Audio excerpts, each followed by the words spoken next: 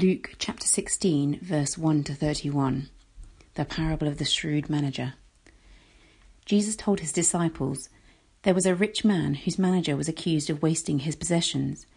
So he called him in and asked him, "What is this I hear about you? Give an account of your management, because you cannot be manager any longer." The manager said to himself, "What shall I do now? My master is taking away my job. I'm not strong enough to dig, and I'm ashamed to beg. I know what I'll do, so that when I lose my job here, people will welcome me into their houses." So he called in each one of his master's debtors. He asked the first, "How much do you owe my master?" 800 gallons of olive oil, he replied. The manager told him, "Take your bill, sit down quickly and make it 400. Then he asked the second, "How much do you owe?" 1,000 bushels of wheat, he replied. He told him, "Take your bill and make it 800. The master commended the dishonest manager because he had acted shrewdly. For the people of this world are more shrewd in dealing with their own kind than are the people of the light. I tell you, use worldly wealth to gain friends for yourselves, so that when it is gone, you will be welcomed into eternal dwellings.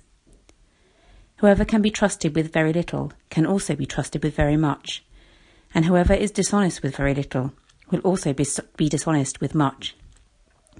So if you have not been trustworthy in handling worldly wealth, who will trust you with true riches? And if you have not been trustworthy with someone else's property, who will give you property of your own? No servant can have two masters. Either he will hate one and love the other, or he'll be devoted to the one and despise the other. You cannot serve both God and money." The Pharisees, who loved money, heard all this and were sneering at Jesus. He said to them, "You are the ones who justify yourselves in the eyes of men, but God knows your hearts. What is highly valued among men is detestable in God's sight." The law and the prophets were proclaimed until John. Since that time, the good news of the kingdom of God is being preached, and everyone is forcing his way into it. It is easier for heaven and earth to disappear than for the least stroke of a pen to drop out of the law. Anyone who divorces his wife and marries another woman commits adultery, and the man who marries a divorced woman commits adultery. There was a rich man who was dressed in purple and fine linen and lived in a luxury every day. At his gate was laid a beggar named Lazarus, covered with sores and longing to eat what fell from the rich man's table. Even the dogs came and licked his sores. The time came when the beggar died, and the angels carried him to Abraham's side. The rich man also died and was buried. In hell, where he was in torment, he looked up and saw Abraham far away with Lazarus by his side. So he called to him, "Father Abraham, have pity on me and send Lazarus to dip the tip of his finger in water and cool my tongue, because I am in agony in this fire." But Abraham replied, "Son, remember that in your lifetime you received your good things, while Lazarus received bad things. But now he is comforted here and you are in agony. And besides all this, between us and you a great chasm has been fixed, so that those who want to go from here to you cannot, nor can anyone cross over from there to us."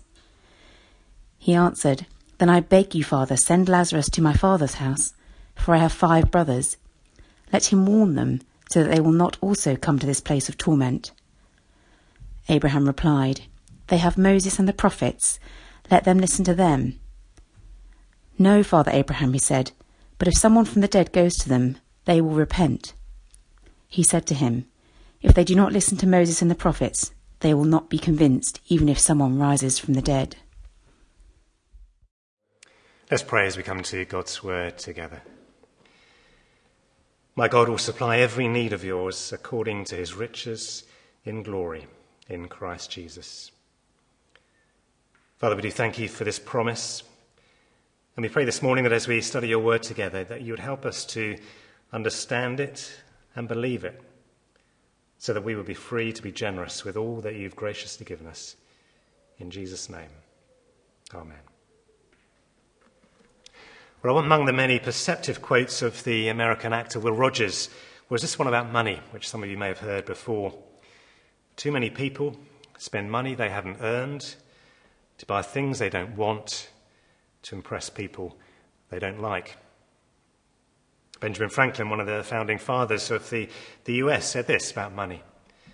Money never made a man happy yet, nor will it. The more a man has, the more he wants. Instead of filling a vacuum, it makes one.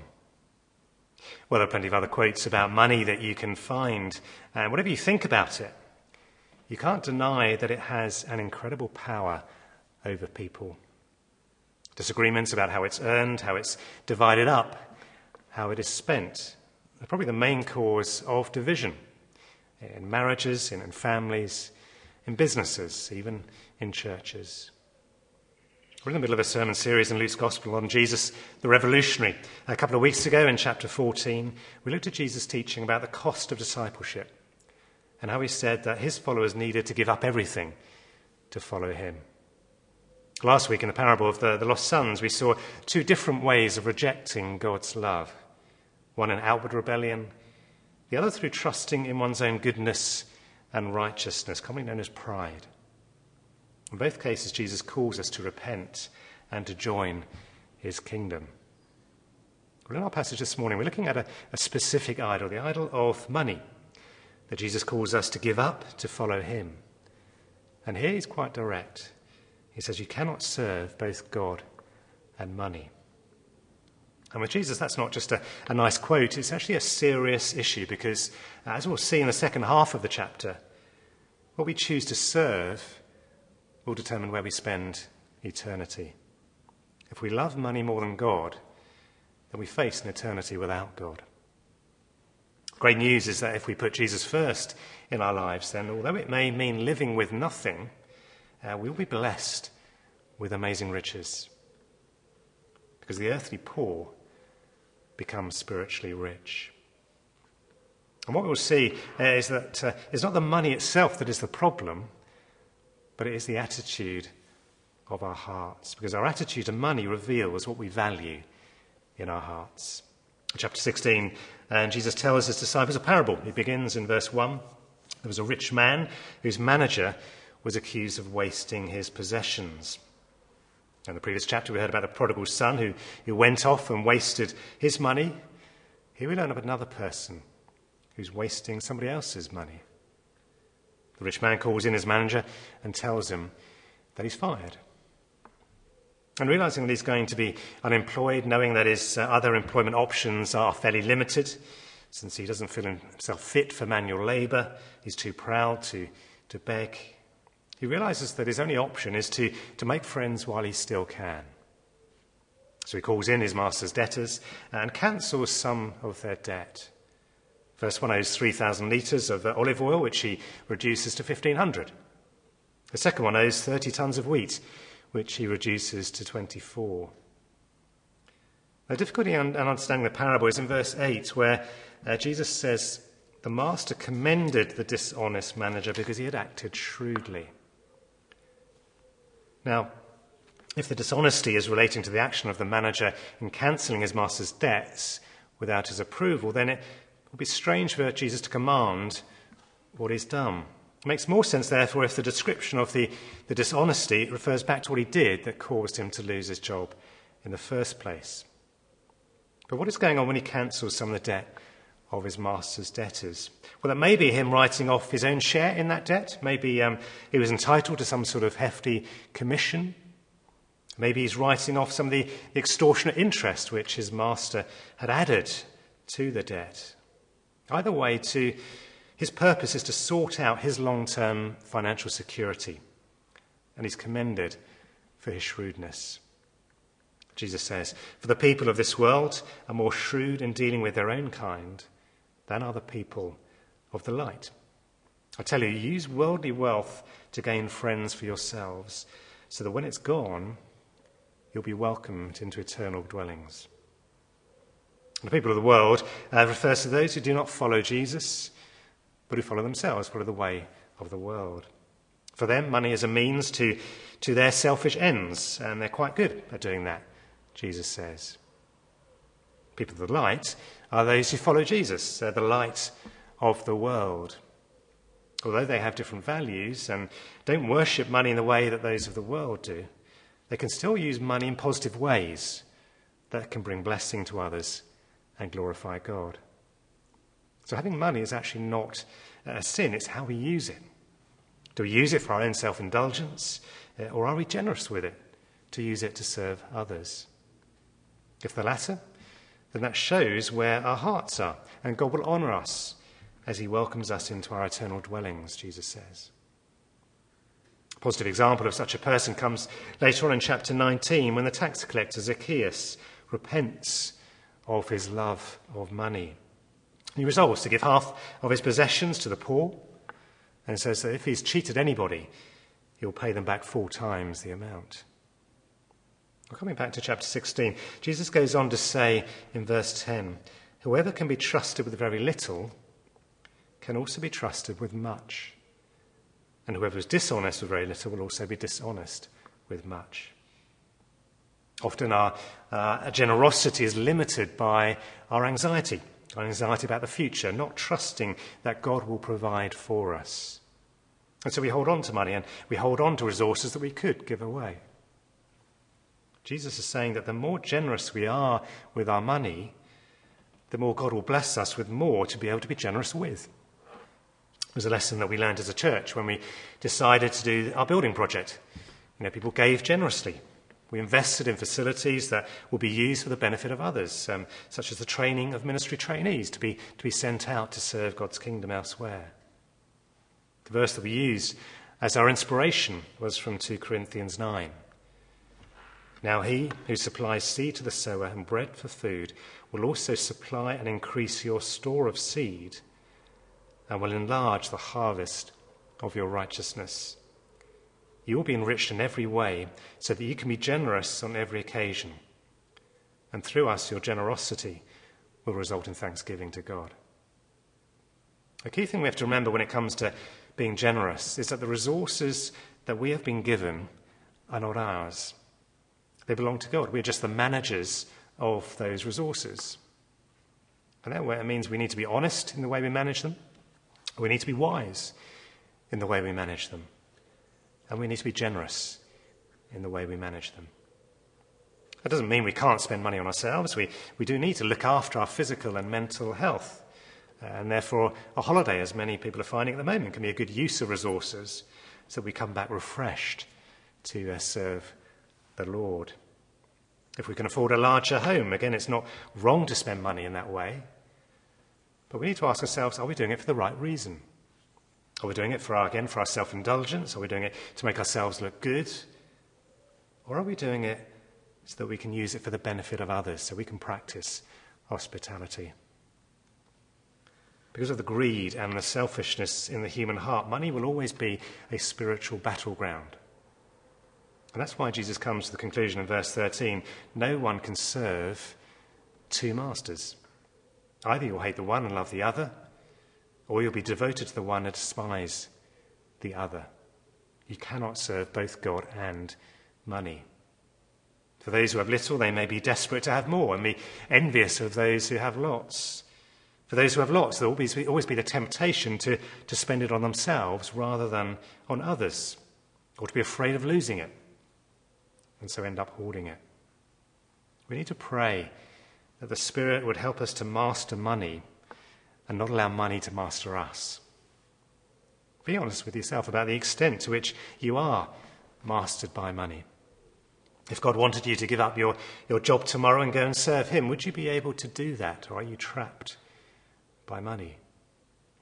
If you were offered a promotion, would you automatically accept it because of the money? What are the things that you currently spend your money on that you would find it hard to do without? As Jesus finishes his parable, we're told in verse 14 that the Pharisees, who loved money, heard all this and were sneering at Jesus.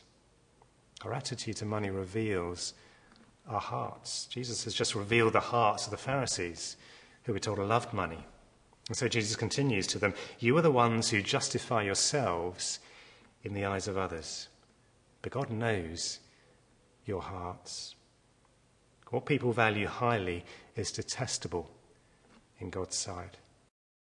You might be able to kid others, he's saying, but God knows your hearts.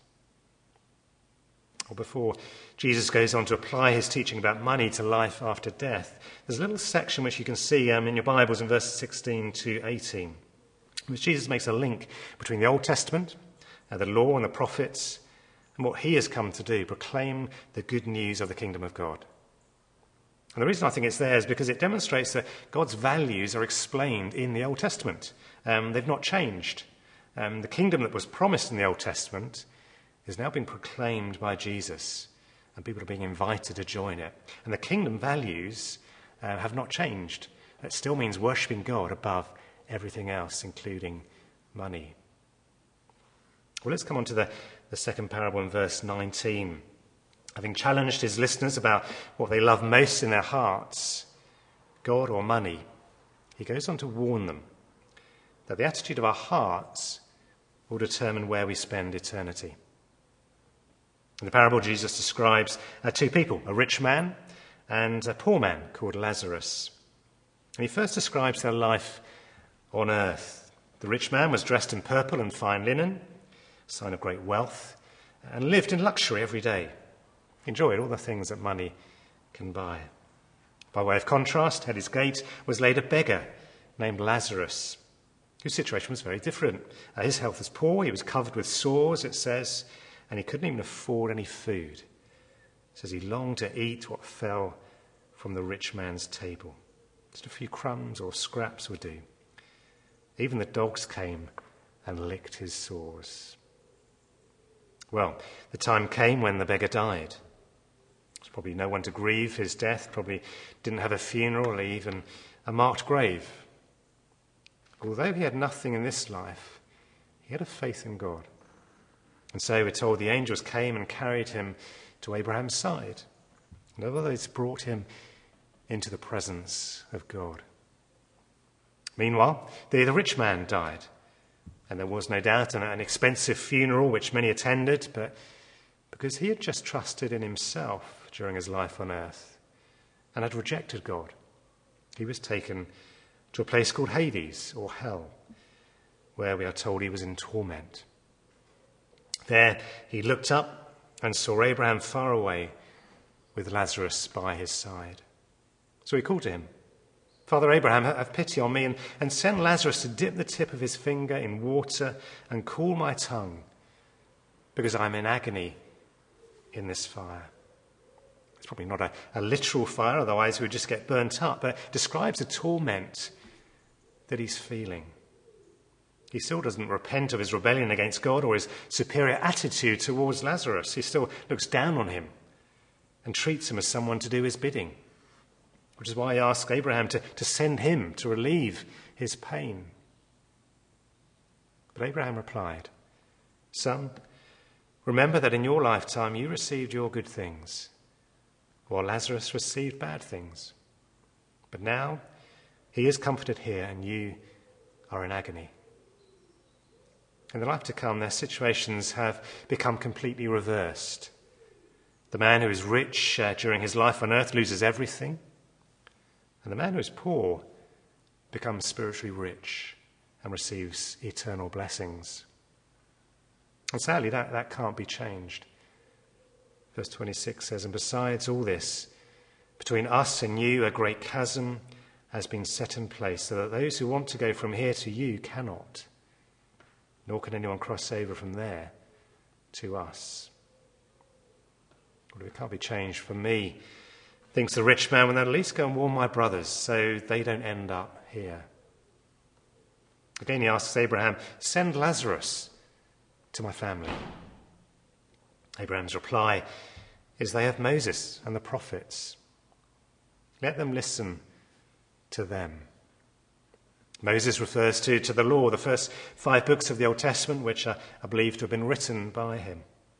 He's saying that in the law, they have all they need to know God and to live a life pleasing to him. In the prophets, they will have heard about the Messiah, the Saviour King, who will come to deliver them if they repent of their sins. The rich man, who is obviously used to getting his own way, continues to argue, "No, Father Abraham, but if someone from the dead goes to them, they will repent." If someone who's dead comes back to life, that will be the proof they need. They will definitely listen then. Abraham answers, if they do not listen to Moses and the prophets, they will not be convinced even if someone rises from the dead. Jesus is telling this parable knowing that he is soon to die and give up his life for humankind, knowing also that he will be raised to life, and knowing that even after he rises from the dead, many will still not believe. Such is the hardness of their hearts. As we looked at last week, repentance is not just a superficial change in behaviour, it's a change in our hearts that leads to transformed lives. If we don't want to change our lives, then we'll come up with all sorts of reasons or excuses why we don't believe the Bible or the existence of Jesus as the Son of God. There's a real sadness to this parable that we can't get away from. Even as Christians, we don't like to talk about hell. It's not exactly going to make us any friends. But as the well-known Baptist minister Charles Spurgeon said, you are hanging over the mouth of hell by a single thread. And that thread is breaking. Only a gasp for breath, only a stopping of the heart for a single moment, and you'll be in an eternal world without God, without hope, without forgiveness. Oh, he says, can you face it? Well, the good news is that Jesus came to deal with that chasm. The great chasm that Abraham describes opened up with the fall, when man decided to go his own way and to reject God's rule over his life. At that point, he became separated from God. And there are two problems with this chasm. Many people do not even realise there is a chasm. They're just living life blind to the fact that there is a God who's made this earth, who's made them, and still reigns over this earth. And if that is you, I pray that God would open your eyes to see it, and you would grasp hold of the salvation that Jesus is holding out to you. Others realise that they do need to be right with God, but they're trying to breach that chasm in their own strength. Maybe they're just trying to do good works and hold on to religious practices. Last week we saw with the parable of the prodigal son how the elder son was in this category.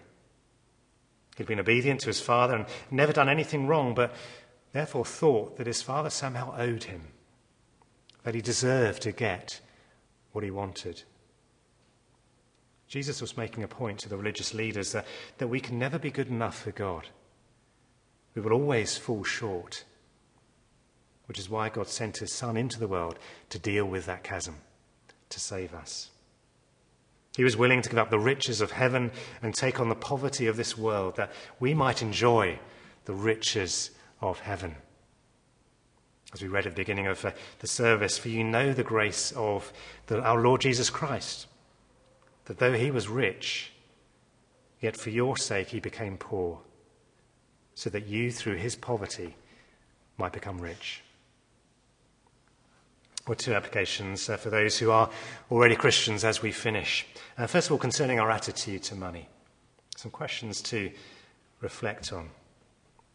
Are you holding on to your money and your earthly riches and putting your trust in them? How would you feel if God took it all away? If you became like Lazarus, the beggar? Would you be able to say the same as Paul, I know what it is to be in need, and I know what it is to have plenty. I've learned the secret of being content in any and every situation, whether well-fed or hungry, whether living in plenty or in want. The reason he was able to say that was because he knew that there is nothing this life can offer that can in any way compare with the riches of heaven. And so are you holding on to whatever God has given you lightly, knowing that it doesn't belong to you, but he's given it to you as a manager to be used for his glory? Let's pray that God would release us from bondage to money. Let's pray that God would help us to believe his promise that my God will supply every need of yours according to his riches in glory in Christ Jesus. Let's pray that God would give us a spirit of greater generosity and opportunities to bless others with our money. Second application relates to our attitude to hell. Again, a question to reflect on. Do you believe the Bible teaching that those who reject God and put their trust in themselves will end up separated from God for eternity? And if we do fully believe that, then again, let's pray. Let's pray that will cause us, first of all, to be more grateful to God, to Jesus for saving us, to be more willing to pray for others to be saved, to be more willing to tell others how they can be saved, and to be more willing to warn those who start to go astray. We may not all have material riches that we can bless others with in this life, but we all have the good news of Jesus that we can bless others with. So let's pray for a greater heart of compassion for the lost and a greater courage to share Jesus with them. Let's pray now. Father God, we do thank you that Jesus came to deal with the chasm that separates us from you. And we thank you for all those believers who are now with you, enjoying the riches of heaven. We pray that you would forgive us for the sin of using our earthly wealth solely for our own pleasure, and for the sin of ignoring the reality of hell. Father, we pray you would fill us with your Spirit, that we may find our true delight in you, that we will be confident that you will provide for all our needs. And so we pray that you'd help us to use the money, the time you've given us to help others come to know Jesus as their Lord and Saviour. Help us to persevere in prayer for them, knowing that it is by your grace that we are saved. In Jesus' name, amen.